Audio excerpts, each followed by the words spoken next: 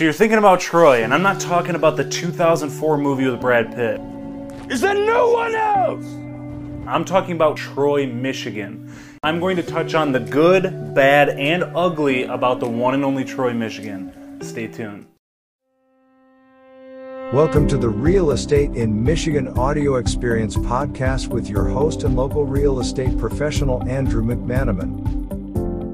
Troy, Michigan, a place you'd think would be full of swords, shields, and battles, but it's not, I promise you.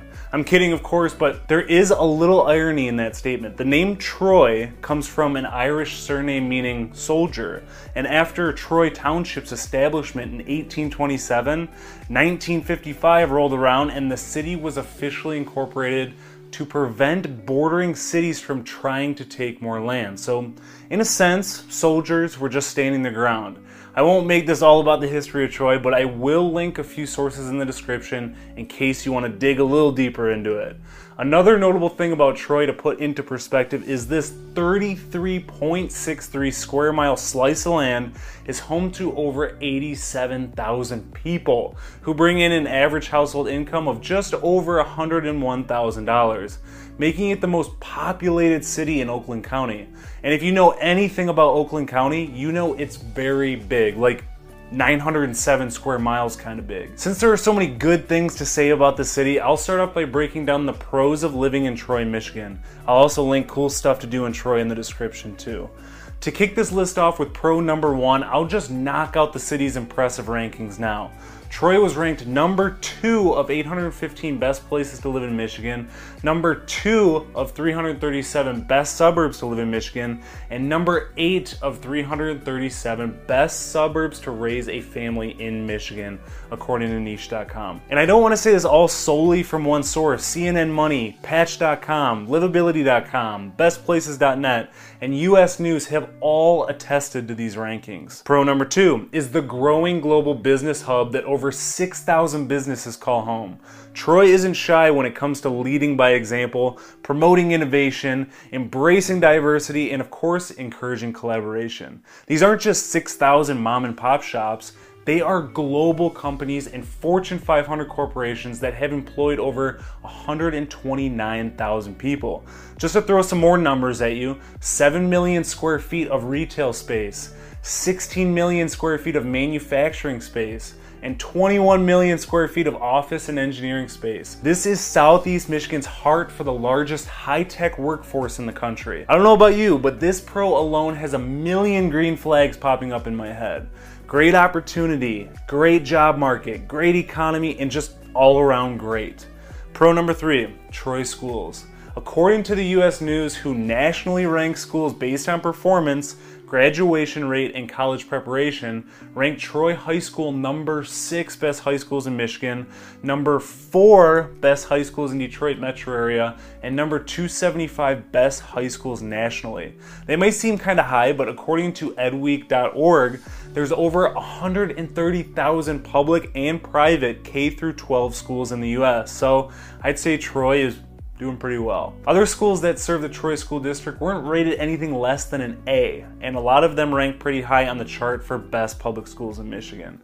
All right, enough about the good things to look forward to in living in Troy. Let's transition to the not so good things. Con number 1, transportation. It's no secret that such a booming business center being the focal point for Troy, that the traffic and driving situations aren't as good as they could be. With the city bringing in so many outsiders to the already heavy populated city, it can cause a few headaches, or a lot. I will surely throw some solutions to your problem, my friends. The city, of course, tried to fix these issues by establishing the Smart Bus, which has fixed routes throughout the city, RIDE, spelled R-Y-D-E, that offers transportation options for people over 60 or over 18 with disabilities. Taxis and other rideshare options such as Lyft and Uber can shuttle you wherever you want to go, and obviously that comes with a price. Amtrak, which is located in Troy's Transit Center, and FAST, which is frequent, affordable, safe transit, which takes passengers all over Metro Detroit 7 days a week.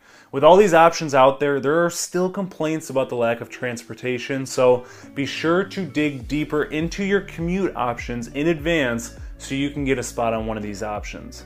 Con number 2, With the millions and millions of square feet of retail, manufacturing, engineering, and miscellaneous office spaces taking up a good old chunk of the city, it leaves a lot of residents saying, there isn't a whole lot to do here.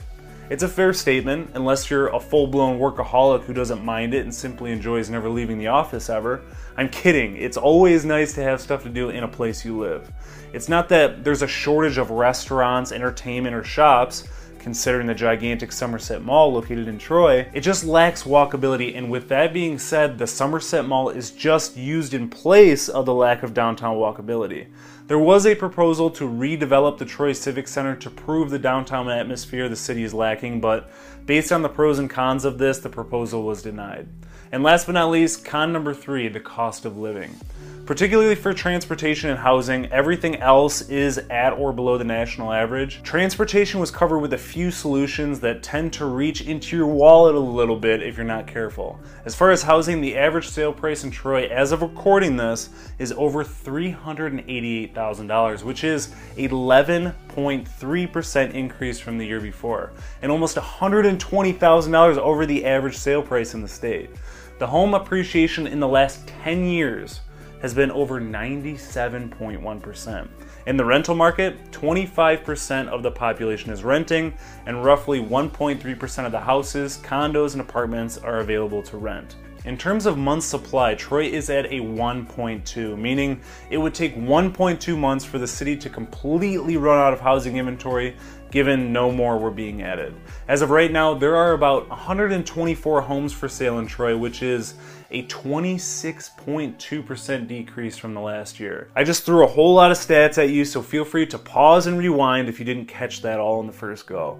Overall, Troy is a southeast Michigan city you don't want to look over if you're thinking about making a move to the area. And if you are, feel free to text, call, or email me anytime with questions about Troy or any of the surrounding areas. I'm happy to be a resource for you. Thank you as always for listening to my podcast. If you would, follow, subscribe, and leave a 5-star review on the platform you listen to this on, I would greatly appreciate it. Stay tuned for the next episode.